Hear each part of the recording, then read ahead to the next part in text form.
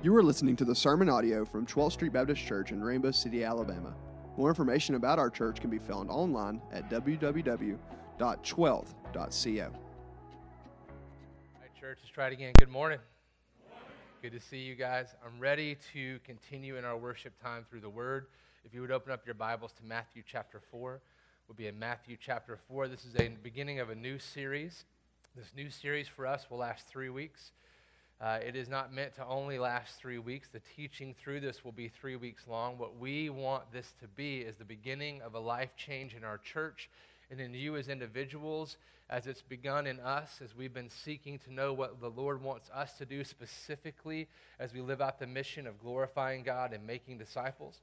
We know that every church needs to be doing those things as the mission, but there's more to it than just the mission, although the mission is the outgoing of what God is doing in us and through us.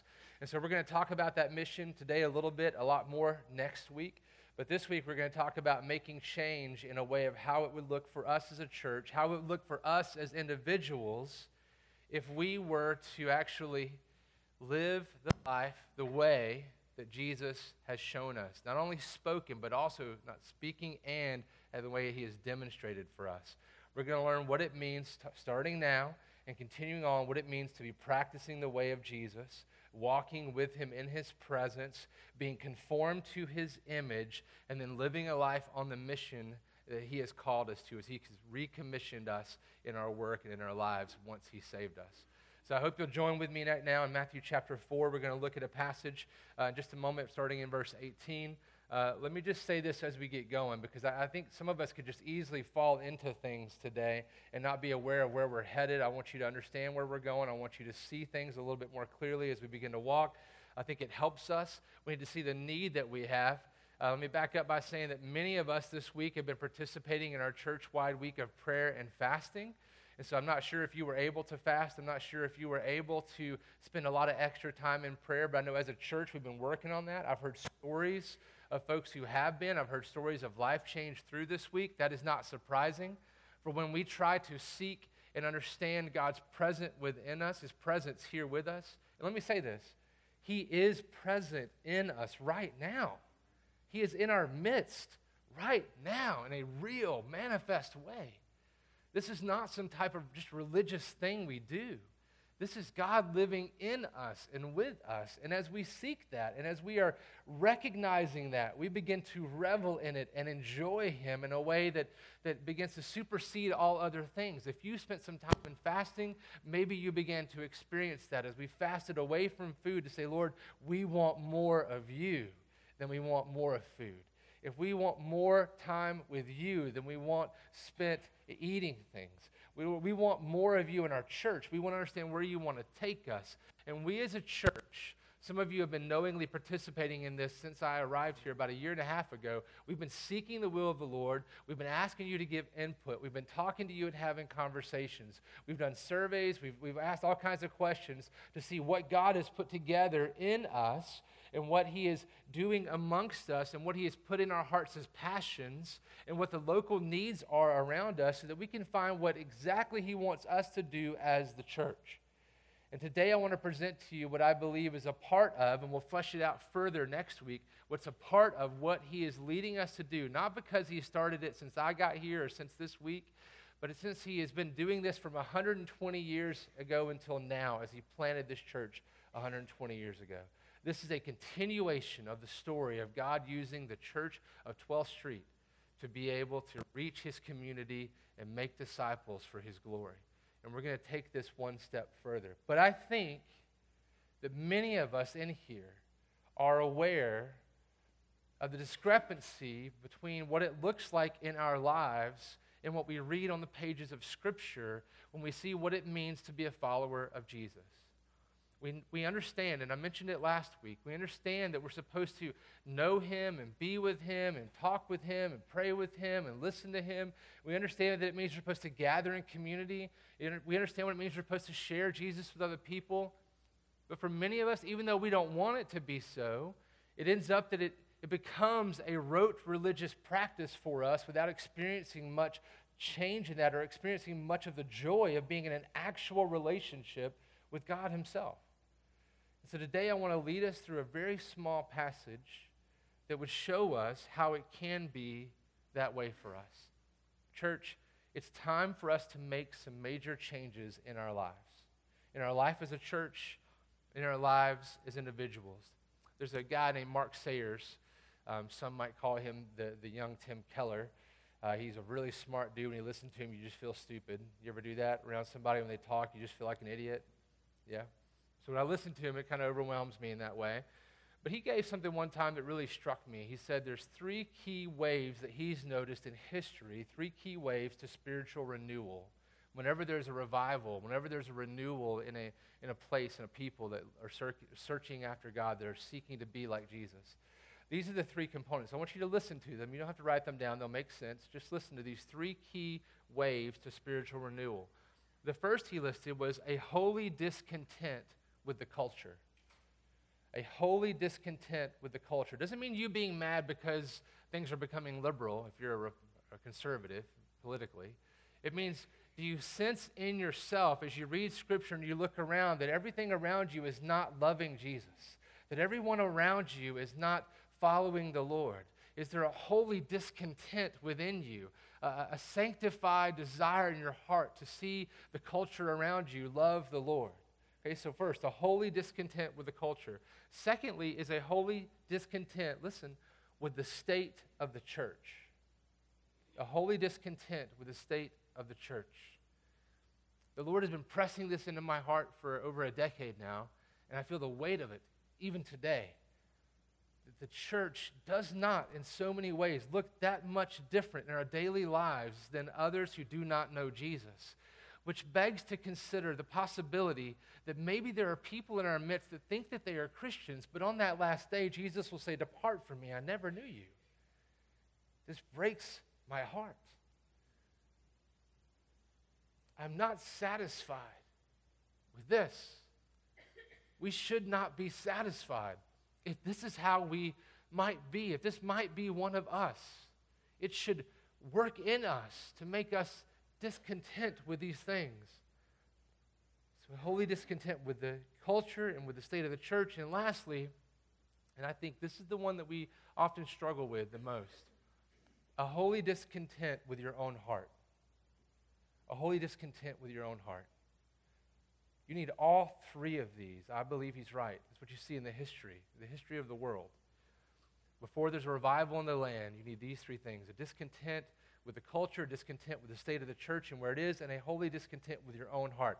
If you run into someone who is broken over their sin on a regular basis, and they are humbled by their inability to live like Jesus, yet they love Jesus, what seems like more than you might really feel like is real, that's the place we need to be if we want to see real change happen in us and in our community and in the world for the sake of Jesus. We've been talking about that in so many ways for the last few months. But today I want to give you a pathway forward to become this type of person, to find this type of place. So I think it's time, brothers and sisters, for us to make some changes and to become followers of Jesus in a more real, all-encompassing way, to actually begin practicing the way of Jesus and not just learn a few things about Jesus. So let's look at Scripture. Let's look at Scripture. Matthew chapter 4, verse 18. It's a simple text. Let me give you a little background. Jesus, right before this, the beginning of this chapter as it's recorded, Jesus went into the desert. He had fasted, much like many of us have been doing. He had fasted for 40 days, not that long for us, 40 days and 40 nights. He was hungry, it says. He was tempted. He overcame temptation by relying on his Father and by walking with him and keeping his focus. I don't think Jesus was weak there. I think Jesus was invigorated and strong spiritually after spending that much time with the Father. That's why he's able to be not tempted at all. No, he's God. He's also human, but he was reliant upon the Father, walking with the Father in the presence of the Father by the Spirit. And then we see after that he begins his ministry. Note in verse 17 real quick, from that time on, after he came out of the desert, it says, from that time on, Jesus began to preach, saying, repent, that's his message, turn from your ways, repent, for the kingdom of heaven is at hand. That's the message of the gospel. Okay? And the truth about what Jesus does later. That's the message of the gospel. Repent, turn, change. In verse 18, while walking by the Sea of Galilee, he saw two brothers, Simon, who was called Peter, and Andrew his brother, casting a net into the sea, for they were fishermen. And he said to them, listen, this is the text, follow me, and I will make you fishers of men. Immediately they left their nets and followed him. And going on from there, he saw two other brothers, James the son of Zebedee and John the brother, in the boat with Zebedee their father, mending their nets, and he called them. Immediately they left the boat and their father and followed him. Let me pray for us before we go further. Lord, I ask this morning that you would work in us to understand who you are. But Lord, do not let us stop there. To understand who you are so that we may know you are with us, we may love you rightly and walk in your presence and be changed from this day forward in a way that makes much of the glorious person who is your Son, Jesus. Lord, we ask for your ability in this because we need you. For we have tried over and over again to change. We've tried over and over again to live out these ways, but Lord, we do not know how without your leading us. And we do not have the power without your working in us. We do not have the desire even without you placing it in us by revealing your greatness and your glory and your beauty and your love for us in Jesus. So Lord, please bless us in this way this morning as we seek to know you and be with you. And we ask that in Jesus' name. Amen. Look at verse 19. And Jesus said to them, follow me, and I will make you fishers of men. Hold that text right there on the screen, and let's just think about it for a second, all right? I'm going to be talking to you about three words now, and you're going to hear them over and over and over again in the future. These three words that I want you to hear today, that I want us to begin to think on and press into as we begin to practice the way of Jesus, are the three words I've already mentioned. I want you to practice on these words: presence, formation, and mission. Look at this text with me right now. And he said to them, follow me. We're going to talk about that in a minute, but the idea is come be with me. Be with me. Be in my presence. Be with me now, every day. Walk with me every day. And immediately they left and went with him and were with him until his death, and then after his resurrection, until his ascension. And then we see, and I will make you. Jesus will form us. Formation. He will form us. Sanctification is a process where he works in us and we work to fight our sin. It will be a process, but presence and formation. And I will make you fishers of men. That's exactly what Jesus came to do, to seek and to save the lost. And we will be on the mission that he came to fulfill and that we now carry out as his church. So we need to practice being in his presence, work towards being formed into the image of Christ as he works in us, and be on the mission of Jesus. In other words, to be with God, to become like Jesus, and to then do what Jesus did. That's what we're going to focus on from now until the Lord gives us different thoughts and directions. This is it. Let's unpack this together. Are you ready? Are you ready? All right, here we go. Matthew 4:19. One more time. And he said to them, follow me, and I will make you fishers of men. Follow me. Being with Jesus. Presence, a word used in the Bible. Abiding in Jesus. Listen, when you follow someone, you set aside your right to choose the path. Do you understand that? When you say, I'm going to follow that person, you set aside your right to choose the path. People, we have been bought with the precious blood of Christ if we put our hope and faith in him. We have been regenerated. We are new people. It is no longer up to us. What we do is up to the Lord. And how in the world can we do anything that he wants us to do if we are not understanding who he is, but also listening to him and being nudged by his Holy Spirit and recognizing his directional pushes in us? It is not up to us to choose the path anymore. It is up to him to direct our path. We are followers. We are not leaders when it comes to this relationship. We gave up our right to choose the path. In fact, the Greek word for follow here, this is really pretty amazing, okay? This is where our English fails, and we need to look into the text sometimes a little deeper. The Greek word for follow here in Matthew 4:19 has the same root as the word that Jesus uses when he raises Lazarus from the dead in John chapter 11. Okay, so I want you to hear what happens when he raises Lazarus from the dead and how it's translated there. So they took away the stone, and Jesus lifted up his eyes and said, Father, I thank you that you have heard me. I knew that you always hear me, but I said this on account of the people standing around, that they may believe that you sent me." And when he had said these things, he cried out with a loud voice, "Lazarus, come out. Lazarus, come out." And the man who had died came out, his hands and feet bound with linen strips, his face wrapped with a cloth. Jesus said to them, "Unbind him and let him go." I use this text often in funerals, unless the family wants something different, because I believe this truth. He said the name Lazarus because if he had not, his command to come out would have been adhered to by every dead person in the graves. And he said, "Lazarus, come out." In fact, the Greek words for come out actually have more of a connotation of an imperative or a command, and they come across more like this: here, outside. That's the idea. Here, now. Lazarus, here, now. This is the same word used in Matthew 4.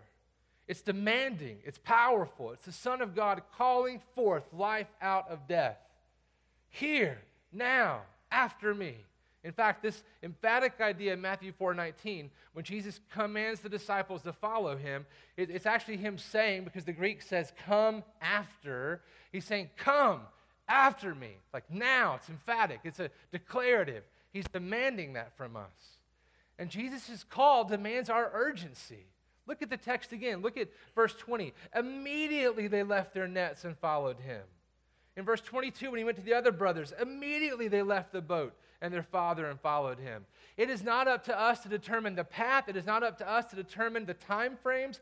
When he says go, we go. When he says come after me, we go after him. When he says I'm over here, you go over there. We listen to him. And yet we are so filled with so many things in this life, and we do not take ourselves away from them, that we are cluttered and we cannot even listen sometimes or recognize the voice of our Savior, who died for us, who we say is everything for us.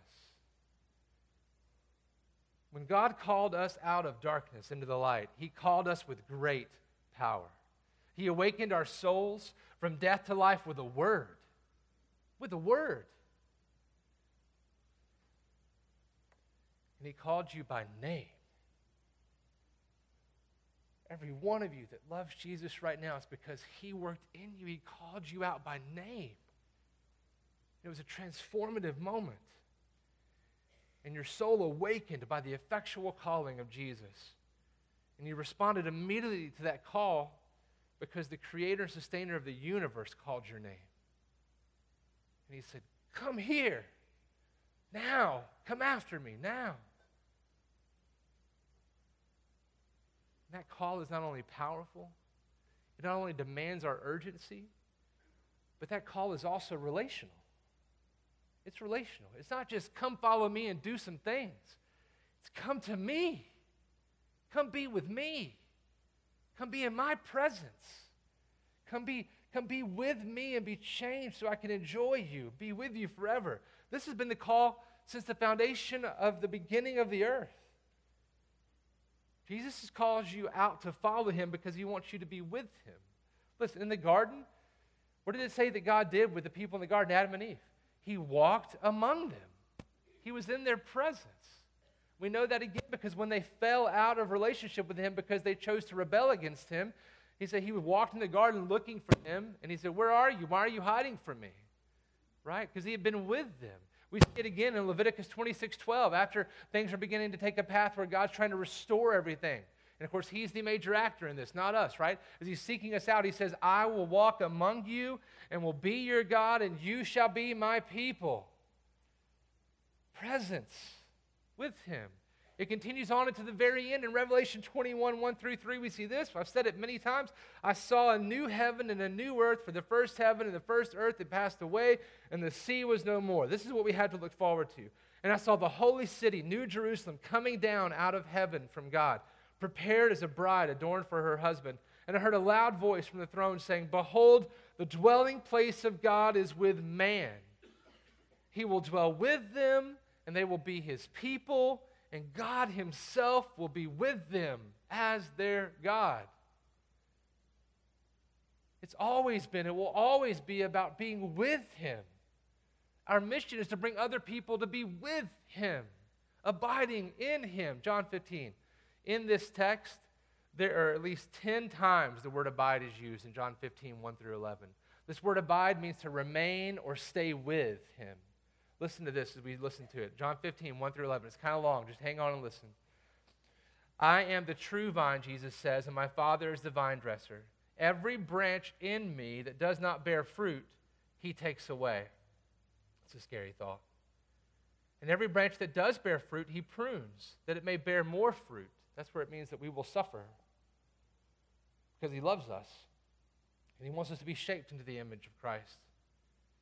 Verse 3, already you are clean because of the word that I have spoken to you. Listen, for abide in me, stay with me, remain with me, come with me, walk with me. Let me be in your presence, you be in my presence. And abide in me and I in you. As the branch cannot bear fruit by itself unless it abides in the vine, neither can you unless you abide in me. We've heard this over and over again, but we don't know what to do with this. We're going to help with that. We got a plan. Scriptures are clear of some things. We've just missed it. Verse 5, I am the vine, he says, you are the branches. Whoever abides in me and I in him, he it is that bears much fruit, for apart from me you can do nothing. Why do we think that our efforts are so futile and so without fruit sometimes? Maybe it's because we're not abiding in the Lord. Maybe we're not with him, resting in him, relying upon him, enjoying him, listening to him. If anyone does not abide in me, he is thrown away like a branch and withers, and the branches are gathered, thrown into the fire, and burned. If you abide in me, and my words abide in you, ask whatever you wish, and it will be done for you. By this my Father is glorified, that you bear much fruit, and so prove to be my disciples. Wow, that's amazing. That you prove to be his disciples by abiding in him and bearing much fruit. You can do nothing without him. As the Father has loved me, he says, so have I loved you. Abide in my love. Why are we seeking in other places, church? Why are we seeking fulfillment and satisfaction and joy in other things that cannot? Let us find it in him. Abide in my love. If you keep my commandments, you will abide in my love, just as I have kept my Father's commandments and abide in his love. These things I have spoken to you, that my joy may be in you and that your joy may be full. So how do you even recognize God's presence, right? How do you recognize his working in you? How do you become aware of that presence in a way that you're able to then follow him and be with him and recognize it and enjoy him? How do you do that? Those are really tough questions. How do you remain in that presence? Here's some keys we're going to talk about today, but more of it's going to come down the line. 1 Thessalonians 5:19 says this, do not quench the Spirit. Isn't that a weird phrase? The all-powerful Spirit, do not quench the Spirit. How in the world do we do that? Well, that's why we look to other scriptures. Ephesians 4:30. And do not grieve, listen, do not grieve the Holy Spirit of God, by whom you were sealed for the day of redemption. Don't grieve him. You quench him by grieving the Holy Spirit. You stop his workflow in your life by grieving him. Okay, so how do you grieve him? I love the Isaiah 63 passage in verse 10. It says, but they rebelled and grieved his Holy Spirit. When you rebel from walking in his presence, you will grieve the Holy Spirit. When you grieve the Holy Spirit, you quench the Holy Spirit. When you quench the Holy Spirit, you are not walking as if you are recognizing and reveling in the presence of the one who gave everything for you so you could be with him forever and give you your ultimate joy. How would it change our lives if we just learned how to abide in the presence of God just as he abides in us? Being fully present with him, fully aware of him, sensing every nudge of the Holy Spirit, hearing every whisper of grace. How would it change us? And how would it change our relationships with others, not just with the Lord?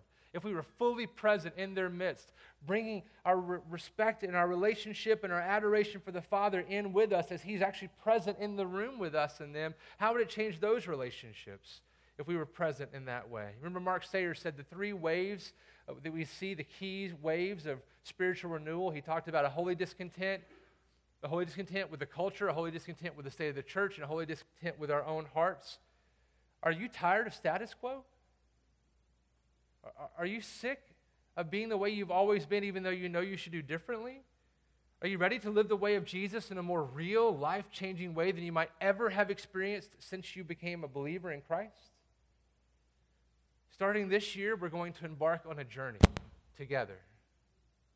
That was an exclamation.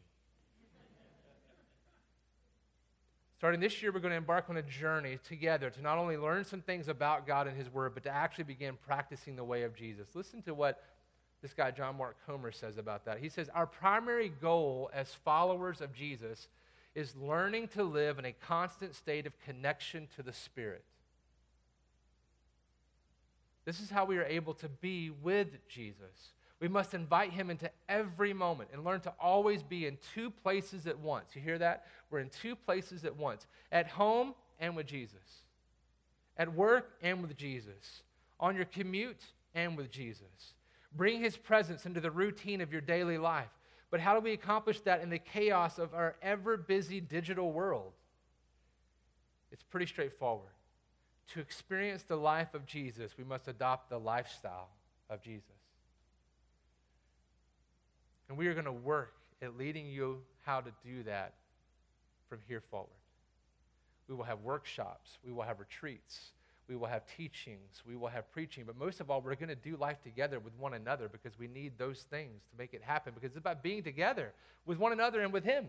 You can't just learn some things. You got to do it.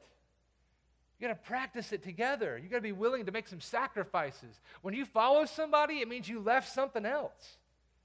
These guys got out of their fishing boats and left. They left their dad. They left their occupation even. It means you're going to have to make some sacrifices. But let me tell you, it is worth it to be in the presence of the Lord and to be changed by Him and to love Him more every day and recognize His presence in you. You talk about an adventure, a journey you thought you could never have, you only see in fairy tales. People, this could be the beginning for you. It began when you became a believer, but somehow or another it got just covered up with junk and with this discontent just washed away. And now today can be a refreshing start to it once again. Look, He says, follow me, and then He says, I will make you, right? That's the next part. I will make you. That's the formation part. Listen, Spurgeon says this. He says about this passage, it's not follow me because of what you are already. It's not follow me because you make something of yourselves, but follow me because of what I will make you, Jesus says. When God calls you into this new life, it changes everything. He changes your mind. He changes your heart. He changes your desires. He changes your behaviors. He changes everything. Listen to Romans 8, 28 and 29. And we know that for those who love God, all things work together for good, for those who are called according to His purpose. This is why it all works to the good, no matter what you go through. Here it is, if you're a believer. For those whom He foreknew, He also predestined to be conformed, here's the reason, to be conformed to the image of Jesus, of His Son, in order that He might be the firstborn among many brothers, to bring us into a family, to conform us to that image, to transform us, to form us differently. Listen, God has loved you from before the foundations of the earth, before they were laid. And He determined from the beginning to love you so much that He would not allow you to stay just like you are. He will change you if you are His. He will do that because He loves you and He wants you to grow into the person He meant you to be, just like the image of Jesus. Ezekiel 36, 25 through 27. You've heard these words before. Listen closely here. I will sprinkle clean water on you. He's talking to Israel. We've been grafted into that family tree now, right? I will sprinkle clean water on you, and you shall be clean from all your uncleanliness. And from all your idols I will cleanse you. And I will give you a new heart, and a new spirit I will put within you. And I will remove the heart of stone from your flesh and give you a heart of flesh. And I will put my spirit within you and cause you to walk in my statutes and be careful to obey my rules. He will do those things. Glory to the Lord that He loves us and can overcome the things we cannot overcome. He is that powerful. He is the sovereign of the universe. And He loves you so much that He will not leave you where you are. He will work in you. He will change you. And you won't like some of it, but you'll like the result as you understand Him and walk with Him and love Him even more. And God's presence in you always comes with the power to change you. Always. Always does. Romans 12, 1 through 2. Listen to this. I appeal to you, brothers, therefore, by the mercies of God, to present your bodies as a living sacrifice. There's a part we have to do too. Sanctification is a dual thing. It's him working in us, and then we follow him. That's the following part, and he makes us, and we follow, and he makes us. It says, present your bodies as a living sacrifice, holy and acceptable to God, which is your spiritual worship. Do you hear that? In here, raising our hands is a part of worship, but the true worship is our sacrificing ourselves for the sake of the kingdom. Sacrificing. Presenting your bodies as a living sacrifice. Give up what brings you away from the Lord. Stop doing what draws your heart away from the Lord. Stop participating in things that makes you not follow the Lord. If it's not pleasing to him and draws you in relationship with him, stop those things. He says, do not be conformed to this world, listen, but be transformed by the renewal of your mind, that by testing you may discern what is the will of God, what is good and acceptable and perfect. Let me say it like this. The way that you choose, the path, the way that you choose will determine the God you worship. Conformed to the world or transformed as you lean into Jesus. The way that you choose will determine the God you worship. False gods of self, false gods that you make idols out of things, or the true God, if you follow the way of Jesus. J.C. Ryle, one of my favorite old dead guys. If you haven't read him, you need to start reading him. I've said his name enough. Buy one of his books, doesn't matter which. In one of his books, he says this really alarming thing. Listen to this. Let us learn from our Lord's caution about worldliness what immense need we all have to watch and pray against an earthly spirit. What are the vast majority of professing Christians around us doing? They are laying up treasures on earth. There can be no mistake about it. Their tastes, their ways, their habits, they tell a fearful tale. They are not laying up treasure in heaven. Oh, let us all be aware that we do not sink into hell by paying excessive attention to lawful things. In other words, the things we're allowed to do. Excessive attention. He says, open transgression of God's law, sinning outright. Open transgression of God's law slays its thousands. But worldliness, it's tens of thousands. You will not even recognize you've wasted your life until it's too late, is what he's saying. And how we all can slip into that regularly, daily. And let us be aware of the quicksand of intellectualism, as one commentator said. The quicksand of intellectualism, isn't that good? We are called to know all there is to know about God. And we've spent years in Sunday school doing that. We spent years reading our Bible in the mornings or in the evenings, learning about God. But knowledge about God is not enough.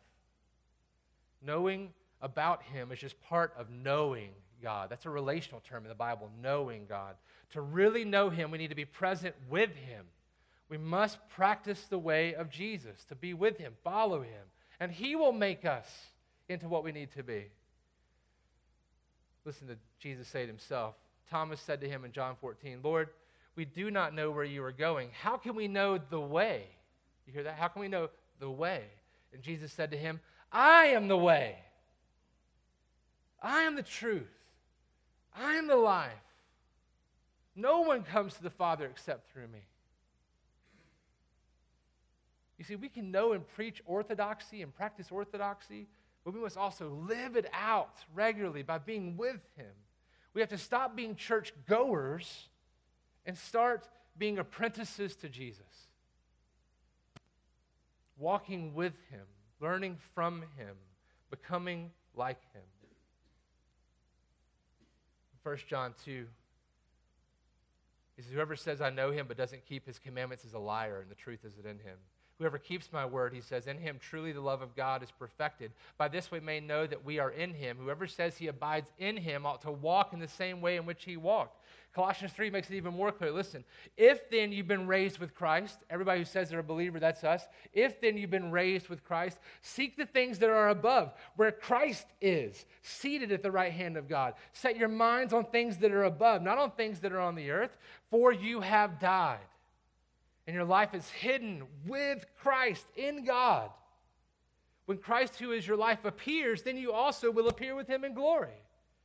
So put to death, therefore, what is earthly in you, sexual immorality, and that means every bit of it, falling into lust and thinking on things you shouldn't think about, going to sites you shouldn't be looking at people too long, engaging in flirtatious behavior, talking to people in a way that you should not talk to anyone but your spouse, referring to women in ways that you would not refer to your mother or your sister except for your wife.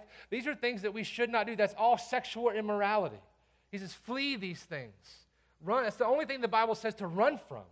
Run from sexual immorality. Set your mind on things that are above. Put to death what is in you, earthly.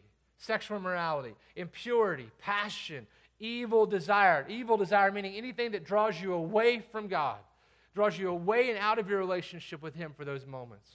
It doesn't have to be bad in the culture. It could be evil if it's a good thing, if it draws your heart away from the Lord. To set your heart away from those things. Evil desire, covetousness, which is idolatry. On account of all these, the wrath of God is coming. In these you too once walked when you were living in them. But now, listen, church, but now you must put them all away. Anger, wrath, malice, slander, obscene talk from your mouth.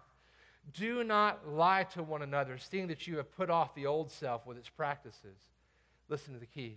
And have put on the new self, which is being renewed in knowledge after the image of its creator.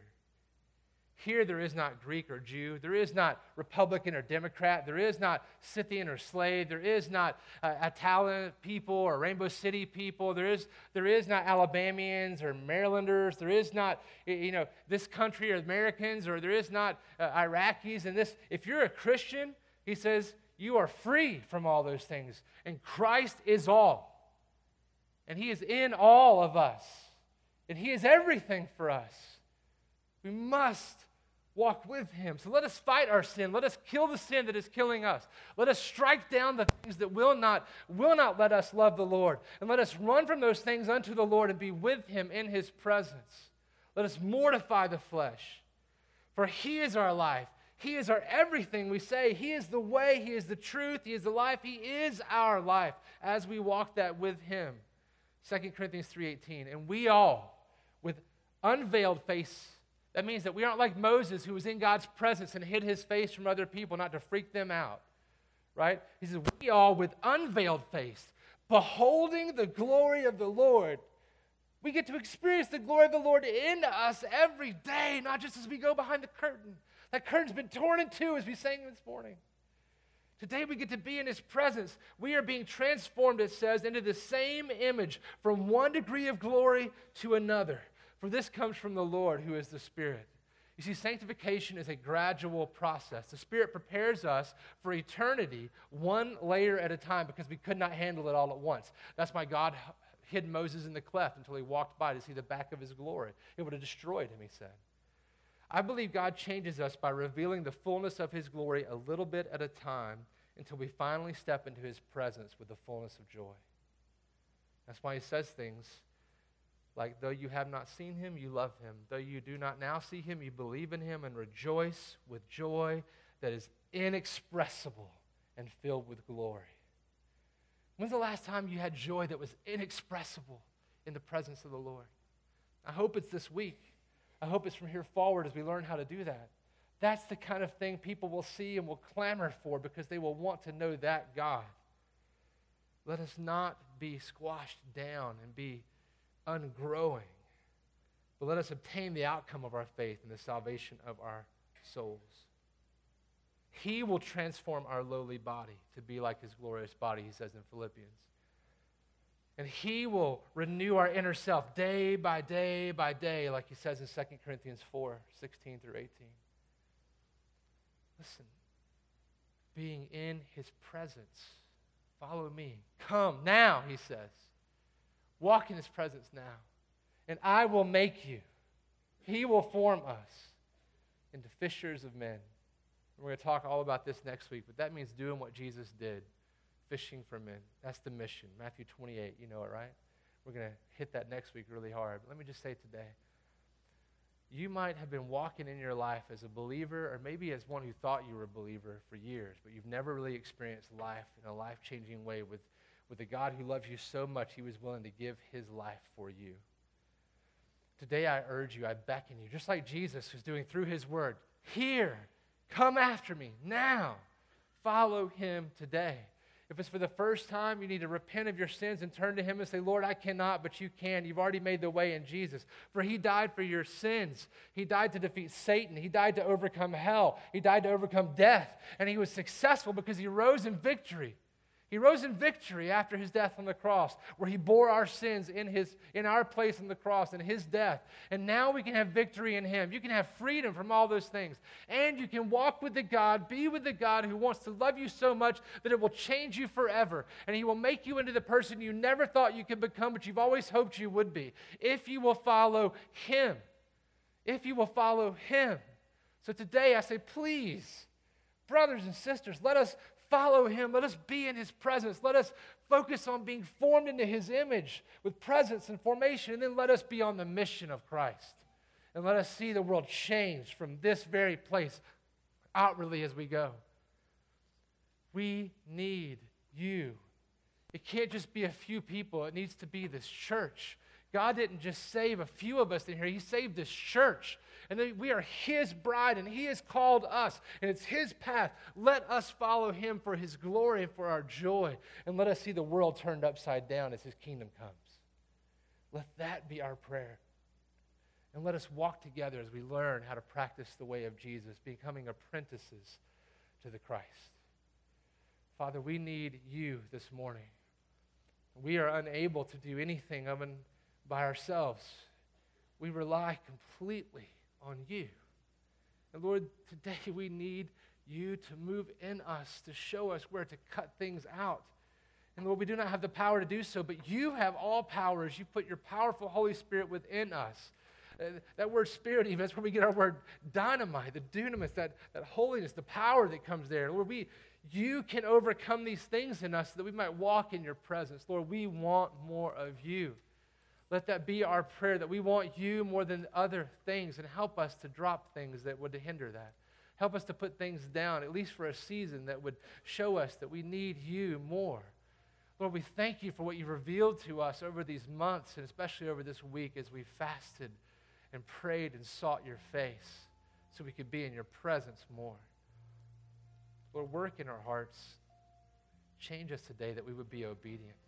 And now, Lord, as we sing in a moment, I pray that even as we sing, if there are people here that need you for the first time, that they would repent of sin and they would come to you. Lord, here, right now, as you're calling them. And Lord, if you would, work in their hearts to make that known even today, either now or after this time together. And Lord, for those of us that have already known you, renew us, Lord. Put a holy discontent in our hearts, for our own hearts, for the state of our church, for the state of our culture, that we might pray and seek you earnestly and fervently to be in your presence. We ask all of that in Jesus' name. Amen. Thank you for listening to the sermon audio from 12th Street Baptist Church. Feel free to share this with anyone you meet, and we pray that this sermon helped you to be more like Jesus, as 12th Street seeks to be a place where we can find forgiveness for the past and hope for the future.